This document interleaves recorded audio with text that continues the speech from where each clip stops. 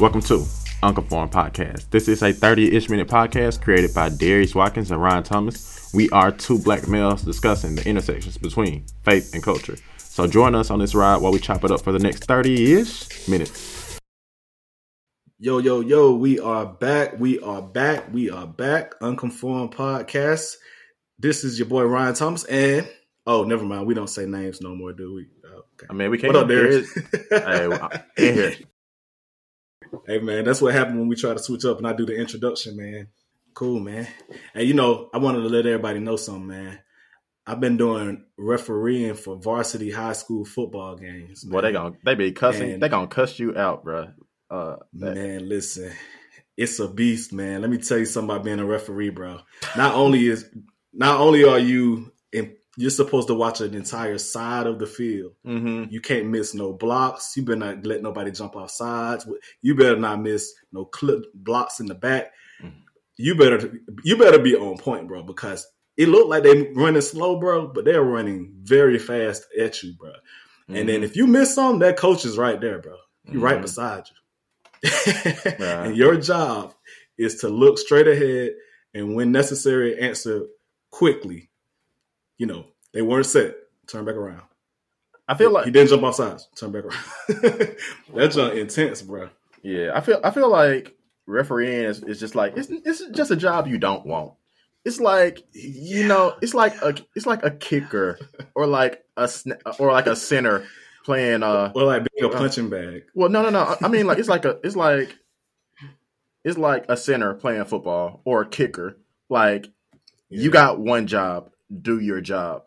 Like, and it only matters. It literally only matters when you don't do your job. Nobody's like, man. That's when it matters. It's like, man, good job officiating today. No, that don't happen. Yeah, no. It's like, bro, yeah, it's like you trash. Like that's the only time they care. You missed that big call where somebody scores a touchdown and you didn't see something. Oh, you'll hear the parents in the crowd, bro. They'll be yelling at you. Oh no, it's 100%. 100%. Like I'm just gonna say, huh? Yeah. What do you mean? And I feel like, you know what I'm saying? I feel like referees and officials, like any people like that, like it only matters when you fail, when you don't do right. And it's kind of like honestly similar to like churches. Like nobody like cares when like a church is flourishing. Nobody cares like when the church is doing well. Nobody cares like when the church is, you know what I'm saying, doing what they're supposed to be doing. Oftentimes people only care, right, wrong, or different. People only care when there's controversy. And like that's just what makes the headlines a lot of times with churches. You never hear about, or you hardly ever hear about, this church is doing this thing good. This church has been doing good for 15 years. This church hadn't had a known scandal since it's been birthed. And it's just funny that like that's the way that we operate as a society. But I think that like there's some validity to that. Like if my kid got it, like I know if I had a kid and like they lost a football game, that I know they've been working at. You know what I'm saying? They've been working this whole time. They're going to training. They're doing the 2-a-days. They're doing all these things. And then it comes down to like a bad call. And I know that my kid's going to be distraught. I can see why somebody would redirect their anger towards the ref. Because that's the easy target, right? So like I can see both ends of the token. And like kind of like along the same lines, like when you talk about like things like that going into church hurt, even like things that like even what's the word I'm looking for? Scandals in the church. Like it's easy to see why people have like so much hate, you could say, directed towards like some of those people in that. And even like that makes me just like think about the topic today. Where we're going to talk about celebrity. Yeah. Good segue. Yeah. Yes. We're talking about celebrity pastors. We're talking about mega churches. We're talking about secrets in the church. We're talking about all these things. And what we'll use as kind of a guide is the movie Hunk for Jesus. Hunk for Jesus. What was the rest? Save Your Soul? Save Your Soul. Yeah, Hunk for Jesus, Save Your Soul. And that movie was, first of all, really well done. It is satirical. It's a satire movie. Satire. Yeah, so it is a satire movie. So like there's a lot of tongue-in-cheek things in the movie. Sterling K. Brown does star in it, as well as Regina Hall, who in my opinion carries the movie. Sterling K. Brown definitely did his thing, but Regina Hall just she goated, man. I don't care what nobody say. Like she is goated. And different kind of role for sure. Yeah, and it's like she just got so much range as an actress. It's like you just like you've been doing this since Scary Movie. Like we gotta start giving this girl some credit, man, or this woman some credit. So like I was just super. This movie did a good job of explaining like a lot of hypocrisy that goes on in the church. It did a good job of talking about the mega church model and what may be problematic with it, and also did a good job of really just putting prosperity gospel on front and center. And letting you deal with it. And what I will say about this movie, because some of you guys may want to watch it, there is sexual content in it that may make some people uncomfortable. So if you are one that doesn't like to watch movies with sexual content in it, then the movie may not be for you. But I think that this topic as a whole will be for you, and you won't have to watch the movie to know what we're talking about. Absolutely. And then also we want to, according to what I read, which I didn't notice, I think, until today, okay, the movie is loosely based upon the life of Bishop Eddie Long, who was caught up in a scandal and shortly after passed away. So I do want to say rest in peace to him. You know, this isn't about him, but it is broadly about kind of some of the things that happen in mega churches and like how that relates to things like Me Too and things of that nature. So. Yeah. So let's jump in.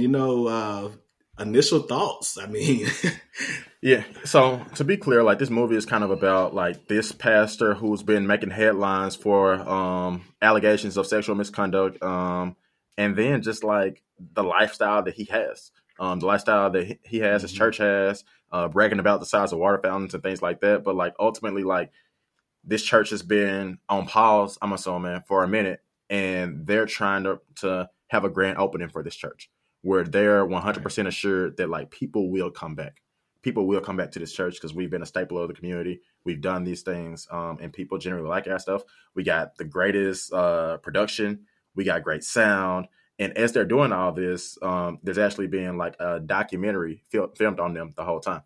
So it's super interesting. It's super interesting to watch. And in that, like my first thoughts was just like watching this from the perspective of the first lady of the church.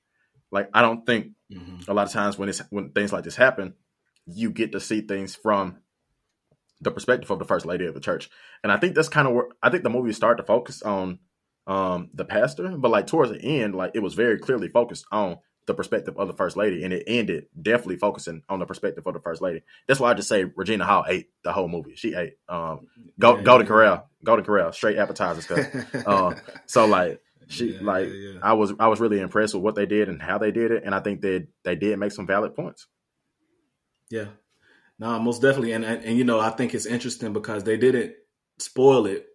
They didn't tell you what the scandal was that they were trying to bounce back from until like what 3/4 way through the movie. Yeah, and it was definitely almost toward the end. Yeah, and it was hinted at a lot of times, like where you can kind of like hinted at. Yeah, you can kind of get the hints and whatnot. So like that was definitely a thing, but like you did have to still like guess. You didn't know without any doubt that like this is what the scandal was. So, and to be clear, like at a certain point it became clear. Yeah, so like, and it was basically like said that like this pastor was having sexual relations with like boys, teenagers, younger people, young men. It was just men, though, I think. Yeah. So young men, and man, it was wild to watch it all like take place in like what they portrayed as real time. Yeah, and like the theater of it, and what I like about satire most of the time is satire takes things and makes them exaggerated in a way that's almost like silly in order to make a point about it. Where it like exploits something to the point where it's like, all right, like everything is exaggerated. Like she baptized him and held him underwater for 15 seconds, and then they came up, and when they were even getting baptized, it was like, I baptize you in the name of the Father, Son, and Holy Spirit, or something like that. And he was like, don't say son, or don't say, I want you to say this. Do it again. So it's like everything is a show. There was literally nothing genuine about this. It was literally the show of like, neither one of them had any type of sincerity. And one issue I had when I was reading kind of some articles on it is that they were trying to present the first lady as if she were a righteous woman dealing with an unrighteous man. And I was thinking like, no, that's not what I saw. I saw two people completely wrapped up in vanity and foolishness. Right? Both of them. At least, Regina's character didn't. I'll just call her Regina because I don't know what the character's name. That's First cool. Lady, Mm-hmm. she didn't show me anything that behind the scenes of like I'm praying for him or crying out to God, or like it was always just like her going along to get along. And I think ultimately it came back to bite her in the butt, where only one car shows up for their reopening. Yeah. And I wish they would have showed what happened after that. But Yeah, but see, I think that like I don't know if I agree with that to some capacity. I think that like yes, like she was definitely unrighteous in a lot of ways, but I think that like the whole time she was struggling with like should I leave this man and can I leave this man? And I think a lot of times you do see that like in churches with scandals, like a lot of like you hardly ever hear about like first lady scandals. I'm sure it happens, but you know what I'm saying? Like a lot of times like the onus is put on the first lady to stay with this person, forgive this person, I think her mom even told her that in one scene. Her mom did, because she was kind of like begging for her mom to say it was okay to divorce in the midst of all these things, because that's ultimately what she wanted to do. But she like, played the role. And I'm sure like you could make the argument that like she had access to like the riches and wealth and all those things. So it was beneficial for her to play the role. But like she was also led in a way, she was led by him in a way that didn't point her to the gospel. I would just say didn't like daily point her to the gospel. So what do you expect the end result to be? Because I mean, ultimately you are the pastor, and like this person's cheated on you, does not express, doesn't want any intimacy with you at all, because this person actually enjoys intimacy of males more than like women in general. And he was very impatient with her. Yeah, impatient and all those things. So like controlling. Don't wear that hat. Get on. I don't like that hat. Yeah, put the paint on and do praise worship in the middle of the street, like which was funny. Yeah. Which was funny. That was funny. It was funny, I think it was funny in like some way, and I think like ultimately it was funny because like Regina Hall, like that's what I'm talking about when I say she's funny. So good. Like she's so good at that, but like she was still able to show this hurts. This is the last thing that I want to do. But I'm gonna do it because this is what I'm supposed to do. And this is what trying to be a good wife. Yeah, this is what my leader, so to speak, told me to do. And I can say leader because that's like how her mom addressed it later on. So like, it's one of those things where it was just super interesting. And I think that like I walked away with a few thoughts. I walked away with a few thoughts about this, like as it relates to everything else. I think that we live in a culture that like puts celebrity pastors on a pedestal. We want to get autographs from celebrity pastors. We rather listen to celebrity pastors. And when I say celebrity pastors, I mean pastors that you may follow on Instagram, social media. You may listen to their sermons. You may read their books often. And you have a certain type of admiration for them that you wouldn't have for, that in some cases you don't have for your own pastor, and you have a certain amount of admiration for their church than you do for your own. And how it becomes problematic. Yeah. I can think about somebody asking Jackie Hill Perry via like Patreon, will you disciple me? And she said no, because I don't know you. I don't know you. Right. And there's no authenticity that's taking place like for me to like really get to know you, for this to actually be a thing, for this to actually like be beneficial. That's not discipleship. And I think that a lot of times, especially after COVID, where a lot of people did take advantage of like virtual church, virtual this, virtual that we've kind of lost that. And I think that celebrity pastoring is like one of those things that like kind of took off more so now than it has ever before. And it's just because of accessibility, but like how much we value that person, how much we value celebrities who are teachers and preachers and leaders. But these people aren't actually walking with us. These are not people that we can like go to and like, ask to pray for us about this. These are not people who can look into our life and see how we've grown or anything like that. In like a lot of ways, like even in that church model, like these people don't do that with most of their congregation because they can't. So because of the size. Yeah.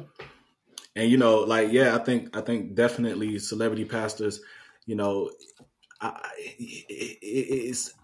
it's I want to be clear. It's nothing wrong with having a big church, a big congregation. Nothing wrong with that. Like, that's the work of the Lord. God bless you, man. I love Tony Evans, I love people like that, but I do think that I don't think that it's God's, and I don't even want to speak for God, so I'll take that back. Mm-hmm. I don't think it's always wise to embrace the lifestyle of celebrity pastorism, because don't you have sheep that you should be caring for? Like, don't you have like other things that should be priority? I'm sure that there's people in prison you should be visiting, people in your congregation who need you. Why are you traveling the world? Mm-hmm.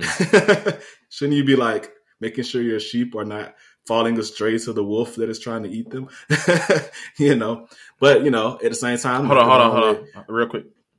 Yeah. And if you are traveling frequently, how much you can pay for these engagements, bro?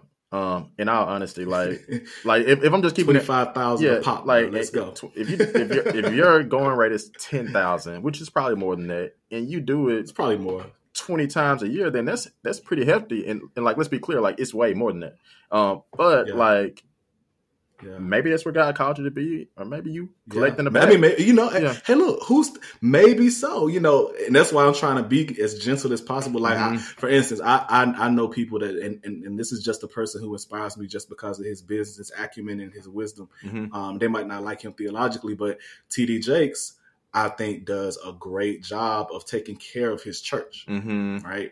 He takes care of the people in his church, but he's definitely like doing a whole lot of other things around the world. And so I feel like as long as your church is taken care of, then that's the main thing that matters to me, And so like with the old boy in the movie, even before he had the falling away issue with, getting caught up, you listen to the lack of substance in his sermons, man, and that was all mockery of the prosperity gospel. It's like, you see the car I drive? You see the suits I wear? Everybody just screaming, yeah, well, you faithful to God. He'll bless you with these suits and these cars. And it's just like, oh, that's such a satire. But at the same time, it's like, it's truth to it, and I think like a lot of the stuff, it seems like it's low hanging fruit in a way. But I think it builds up to the point where they're not trying to make this guy out to be somebody who was ever upstanding and righteous and good and who failed. Yeah. And I do appreciate that distinction that they made.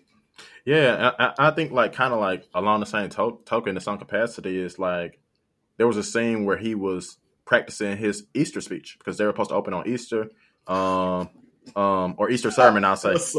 He was practicing in front of his wife, and she tells him it's not good enough. It needs to be better. Yeah, you're a better speaker than this. And he's like, this is the best I got, and this is authentic. This is authentically me. At least from his vantage point, he felt like it was authentically him. And I think that like what it boils down to is that we value in American culture, and probably in most cultures, but I'll only speak to American culture, and I only speak to evangelical culture for the most part. But I'll speak to American culture. But I think that we value gifts more than we value authenticity. We value gifts more than we value authentic relationships with God. We value gifts more than we value one-on-one time. These people being above reproach. I say that just because like a lot of times, like a lot of people go to churches based on how well somebody speaks. How well can he portray this message? How charming is this person? They probably wouldn't use that word, but like that's the word I'm gonna use today. How charming is this person?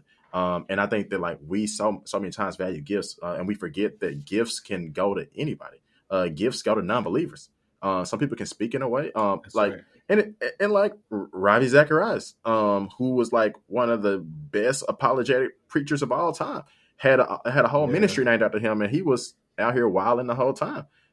If people, I mean, I can't speak to his salvation, but like I know his life doesn't necessarily his private life doesn't bear the fruit of what I can see. If you don't know who Ravi Zacharias is, then you can Google him and whatnot. But like his gifts are so strong that we look the other way when this man owns 4 spa/massage parlors that he's going to frequently. Yeah. Like my heart still broke over that one, bro. Not even gonna lie. Yeah, but it's the truth. And like, whereas it'll be a church it's probably a church somewhere about 20 people where this pastor has like more authentic relationships. He's giving to the community. He's putting in time. He's doing everything that you would want your local pastor to do. But you feel like he doesn't possess the gift that you want this person to have. So I think that like that just made me like think about that a little bit more. So like I think that like I think Tim Keller was the first person who kind of said something along those lines. So like it's just funny to watch, and like ultimately like as we talk about like church cultures, especially mega church cultures, where you feel like you need to have somebody that's charismatic or you will not keep your congregation. So I just thought about that. That's what they think. No, 100% right, and it's definitely a thing, bro. And even like to tie in with the movie, the end where he's confronted by the guy that he molested, except he's older now. I don't even know how much older, but clearly he's much older than he was. Like my thought was like, which by the way, that scene made me think that dude was probably a teenager when it happened, because how young he looked, but how far removed it looked like he was from that situation. But go ahead. Yeah, like maybe like a teenager when it happened, maybe like 14, somewhere in there. But like it made me think this is exactly what things like the Me Too movement was for. Like this is exactly what the Me Too movement was for. Now, we do know that this happened before the Me Too movement with Bishop Eddie Long, but we did have a situation that happened here in Memphis a few years ago at a church, and I won't call no names, but a pastor got caught up in a very similar way that ended up getting him. He was actually the assistant pastor. It brought him down and the head pastor down, and when it happened and the details began to come out, it was like, hey, this is exactly what the Me Too movement is for. It's to protect people or give people a voice who are powerless under someone who has a whole lot of power and influence, so that they won't be invisible. And it's also to warn people from this happening again. Like if you look at the movie, you remember when he was playing basketball with the guy in the gym? Yeah, then start flirting with him. Or start starting offering him stuff and like very subtle, but like, it's there. Very obvious ways, right? Yeah. So it's like he's already lining up he acting like he's repentant, ready to open the church back up. Meanwhile, you up here lining up your next victim. Nah, man, get this guy out of the paint, bro. Like, this mug is unrepentant. He's ready to do it again. You know what I'm saying? That's exactly what the Me Too movement is for. Because if you don't stop him again, he's going to continue to destroy lives. You know what I'm saying?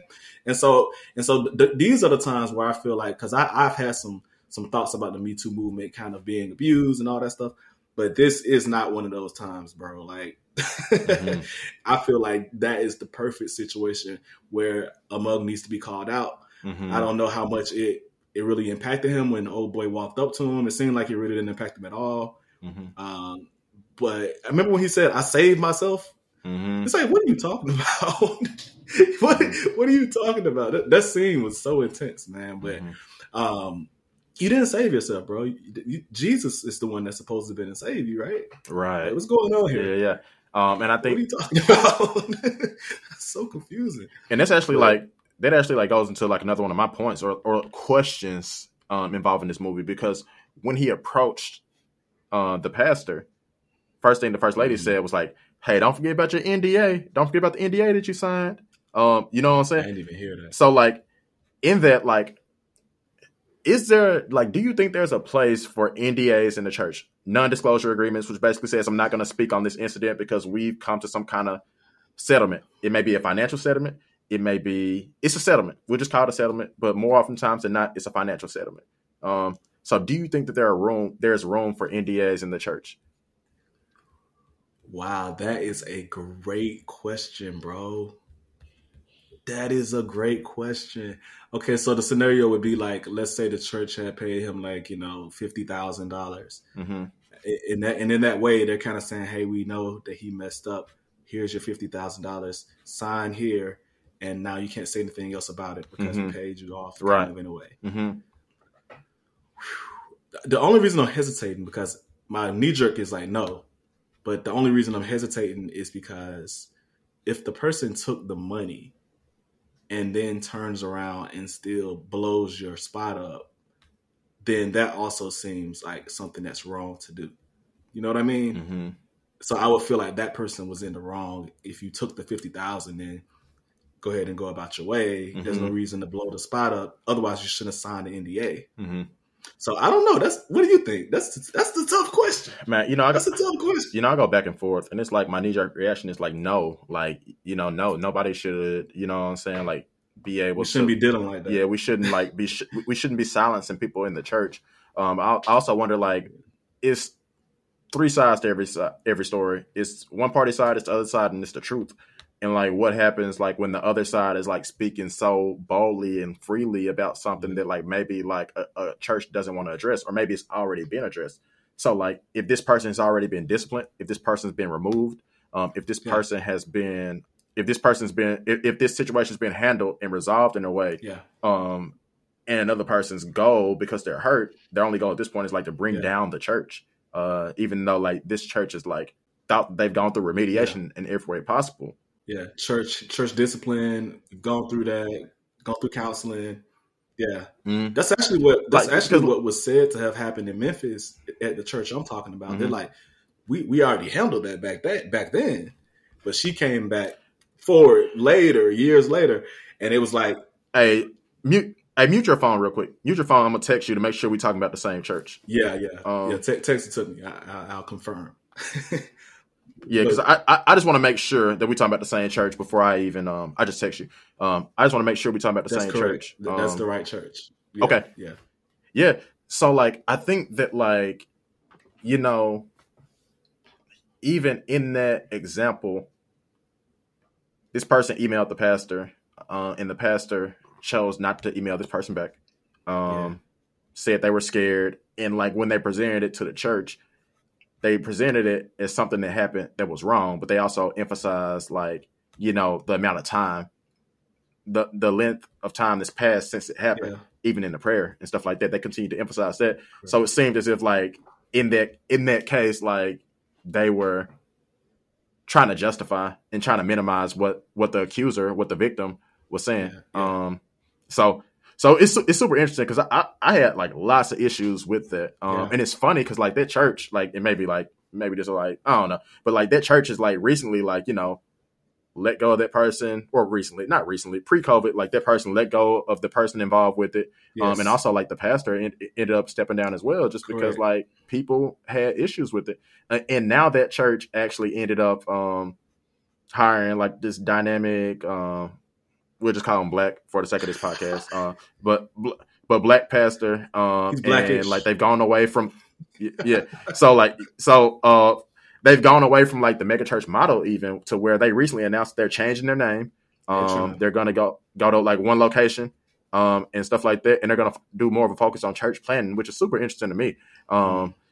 And like, you know, in that like, in that, like, it sounds good and stuff like that. And like, in relation to NDAs, like, I still don't know what the answer is, to be clear. Like, neither of us know what the answer is. I think like it would be easy to say, like, it would be very easy to say that, like, you know, that there shouldn't be NDAs. Yeah. And I think like 90% of the time, like, NDAs probably shouldn't take place. Yeah. But if they do, like, they're called an agreement for a reason.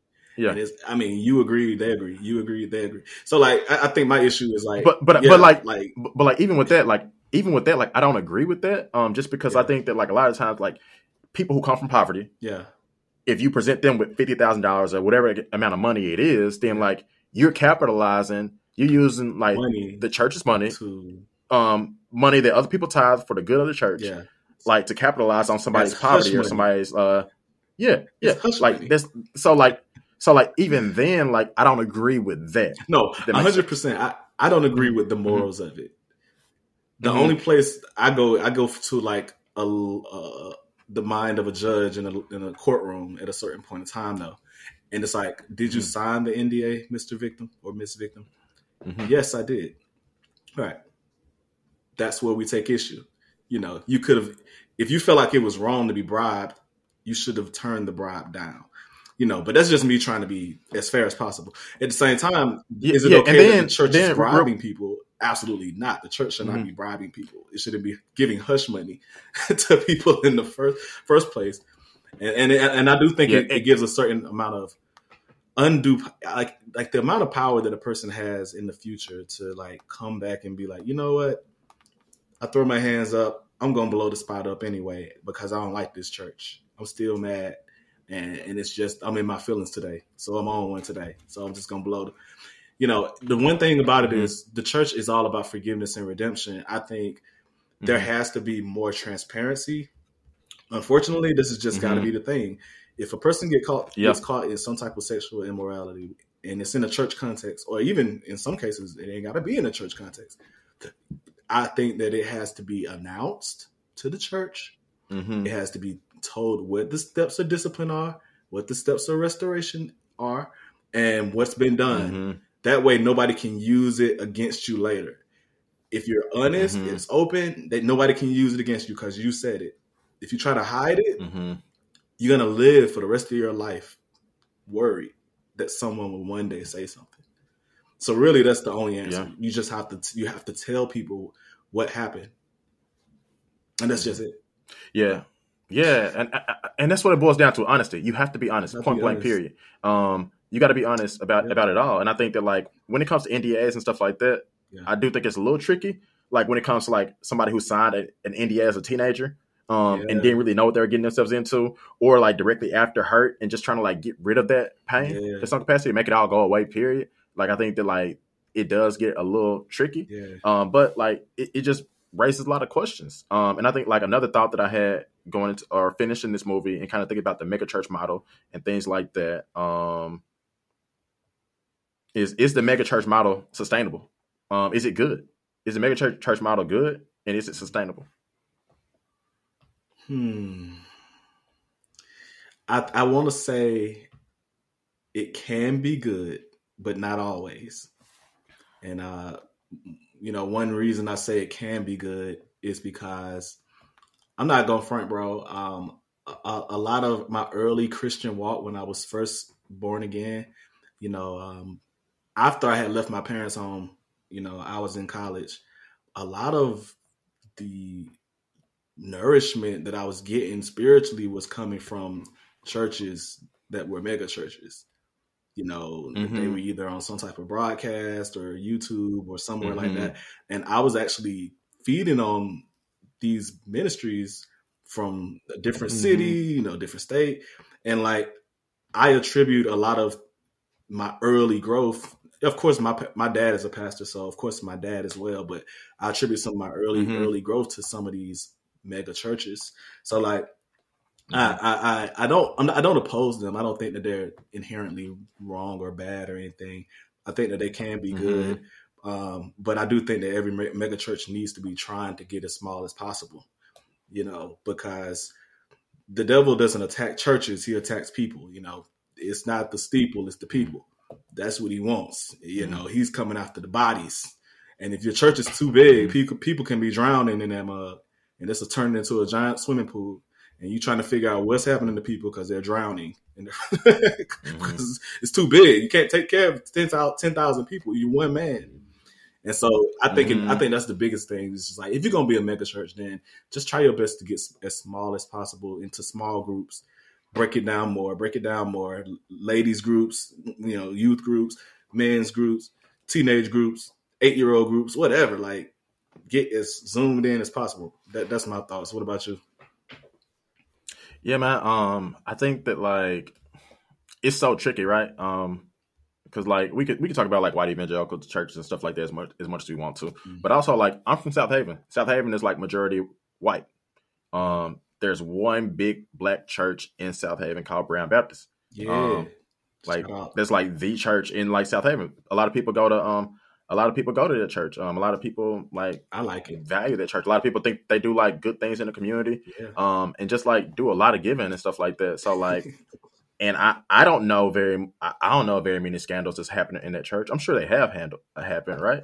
But like, I don't know of them. Like they definitely haven't been public. I think the worst thing that happened in that church is that, and this is how y'all may remember or know of this church. You may have seen like this dude come down. on a harness coming he came down like coming down. Like he was Jesus coming down the Yeah, middle. yeah. So like, and like his thing is illustrations and whatnot. But Yeah. like for me to say like that church is like inherently bad, I can't necessarily say that. Yeah. I think that like maybe there should be like in a perfect world there would be more black led churches in that area that people have confidence in. But I also think that like it's powerful to worship with a lot of people who are minorities who do look like you, and it is a safe space on Sundays. So like, you know, like in that example, I would say, you know what I'm saying? No, it's not. But I think in a lot of ways, like it can be problematic. Yeah. Like when you consider that, like, you know, like a good chunk of your tithing is going towards an outrageous light bill or something like that. Like it just kind of like it can just like end up being problematic. And like how many people you need to actually, you know what I'm saying? How many people you need to actually run that church? Yeah. Pastors, executive pastors, youth pastor assistants, executive assistants, secretaries, all these things, administrators, all these musicians, CPAs, all this stuff, like all these things that you need to run. And honestly, like in a lot of churches, like especially mega churches, like a lot of times, like most of the scandals are from those secondary people. It's not necessarily from like the leader. Yeah. So like you just kind of like putting yourself in position for like more to go wrong. Yeah. So like it is super interesting, and I don't know the answer to the question. Like if somebody said like, do I think mega churches should die? I'd probably say no, but I'd also say that with the caveat of like there's a sufficient amount of churches that are like giving and doing good things in like all areas, whereas like, you know, like holistically, collectively, we're doing everything right. Yeah. So like if we have that, then but like that's just not where we are right now. Like if you're a mega church in the city, I should be able to Google and see in the news some of your charitable giving. Or somewhere, not necessarily the news, but on public record somewhere. Like, okay, where are they giving the money? I should be able to see charitable giving, hospitals, neighborhoods, all that type of stuff. And I feel like that's and maybe, you know, but I think that like you should at least be able to hear about it. Or at least should be able to find it. Like from people in the congregation. Like we give to this cause, and like we give to this cause. We should know the names year. of them and the amounts. Yeah. You know, you said we should or should we should. Yeah, and I think I could be wrong, but I think like since churches kind of operate as a nonprofit, as far as I know, then like all that stuff should be accessible. Yeah, it should be. So like you should be able to find it. So in theory you would be able to find it, but I think that like ultimately like we should be in a place. I wish we were in a place where like, you know, there were more flourishing churches and churches actually work together. I think the mega church model encourages division. I think it almost makes you choose like one church over another. We're the social justice church, or we are the church that focuses on adoption, and like this is our thing, and nobody doing it like us. And they may not say them exact words, but the sentiment is shared. And the other church may be like, oh, well, we focus on, you know what I'm saying? Like we're the patriotic church. Like we prioritize this and that and the other. And it's not many churches that are doing it like us. What they need, culture or whatever. What they need is mascots. That'll set the game up right there. Hey, this is our mascot, bro. This is you know, Jesus mascot. But it's kind of funny because Hunt for Jesus Slick had a mascot, but that's neither here nor there. Yeah, but I think that the ultimate issue in the mega church model is that like these churches, a lot of them are doing good things. A lot of these people have, and a lot of these pastors have done good things in people's lives. If you watch the Mark Driscoll or listen to the Mark Driscoll documentary, you will see that he did a lot of great things in people's lives. And the capacity of people he did it like kind of clouded their vision when corruption came, when scandals happened, when unbiblical things went down. And I think that like in a lot of examples, like you can honestly think back on and just remember that like, or you can just have to consider like, man, if this church fails, then like this organization won't be in the community anymore. If this church fails, then like this group won't have this thing, or these people won't have anywhere else to go because they put all their hope and faith in this church, which is unbiblical. But we know that happens. Or people wouldn't wild out like once there's hypocrisy in their church, right? Which God doesn't promise a perfect church, by the way. That's right. So in that, like it's like, yeah, but also no. Mhm. So Yeah. I don't, so ultimately, like, I don't think it's like a clear answer in that. I don't think it's a clear answer in that. Of course, Jesus preached to 5,000 people and so on and so forth, but that was not a church. That was a speech. So like that's not even comparable. You know That's what I'm kind of saying? like what So MLK did, you know what I'm saying? But Jesus was more fire, you know what I'm saying? yeah, Billy Graham. Oh yeah, or Billy All these Graham. folks. Yeah, so like all these folks out here who was speaking in front of all these people and stuff like that. I think that like we have made it a business model. We treat church more like a business Yeah, in a lot of ways than we do an actual church. yeah, And we tend to value things that like maybe we shouldn't place as much value on in the mega church model. yeah, So it's definitely got a lot of issues, and I think that ultimately like the mega churches are the churches that give the church a bad name, like in a lot of ways. When you see the hmm preachers and sneakers and stuff like that, and I'm not here to say like what kind of shoes you should be wearing, but like just make sure you took that up with God. No, that's all I can tell Hey, you. and And I I'm gonna also say this, man. You know, Bishop Lamar Jackson. I'm finally gonna say his name. I'm sorry, Bishop Lamar Whitehead up in Brooklyn. mm-hmm. Hey man, I'm not gonna front. One that's what it was, $400,000 stole off his person in church. Yeah, jewelry or whatever. He was wearing jewelry and All all that this stuff. jewelry and Yeah. watches, Mm-hmm. 400K. Hey, bro. Yeah. Hey, bro. You the one we talking about, by the way. All right. And now I won't say that's a mega church, but come on now. That's hunt for Jesus all day. Okay. How you got 400K on in the church in jewelry? What are you Right. doing? But actually, But why do you have 400K worth of jewelry? Period. why do you have Um. it anyway? Let's not even get into that. I've been wanting to Yeah. talk about him, but I'm gonna let him slide because it's about old now. But Mm-hmm. I think the last thing I'm gonna wrap up with is just like Scripture says, many people should not become teachers because they receive a more strict judgment. All right, you'll be judged more Mm-hmm. strictly if you're a pastor.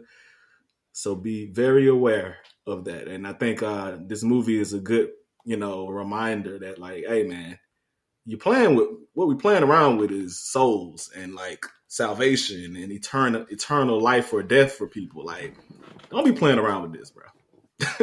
I hope that's what people walked Mm-hmm. away. Hunt for Jesus. That's what I walked away with. Like, don't be playing around with this, bro. This is eternal consequences we're dealing with, you know. And so Mm-hmm. that's it for me on that, man. What's your final thought? Yeah. Ultimately, like if you are in a mega church model, you have a great opportunity to pastor, to lead, to shepherd, either directly or indirectly, either through some kind of delegation. You have a great opportunity to just spread the kingdom. But in that, like you also have a great opportunity to damage a lot of lives and to damage a lot of people's walks and like to cause a lot of people to have fear and trepidation in returning to the church because of like a model that maybe you thought was the right way to run your church. And when scandals happen, then like you said, like let's just try to be authentic. The Hey, best thing you could do is be authentic now because we may have we would have, I'll say we would have looked at Ravi Zacharias differently if at any point that he publicly repented for his actions, accept some kind of responsibility, and called it what it was, which was scandal. And let's be clear, those women also signed NDAs with him. yeah, So like, so I think that ultimately, like, we need authenticity, we need honesty, we need people to be real and be who you are. Everybody is not called to be a pastor. Some of y'all need to be on YouTube. Some of y'all just need to be on YouTube. Point blank. Period. I think that if YouTube was around at the level that it is now, more people would be YouTube personalities. yeah. More people would write books. And it may be spiritual and stuff like that, but like everybody's not called to be a pastor. And just because you have a gift doesn't mean that you should be a That's pastor. true. Just because you are great organizationally doesn't mean you need to run a church. That's right. It's other things you can do in a community. You can be on a board. You can help the community in other ways, but it doesn't always call for you to be a pastor. It also doesn't always calls for you to make tons of money. That's right. But Just stay on the mega YouTube church will where it's probably safe, say, bro. yeah, Stay yeah, over there where it's yeah, safe, bro. yeah. I mean, because like you said, is it Mark 3? What is it, Mark 3, Mark Which one 4 you talking about? that you just quoted? Oh no, The that was teachers, James, I think.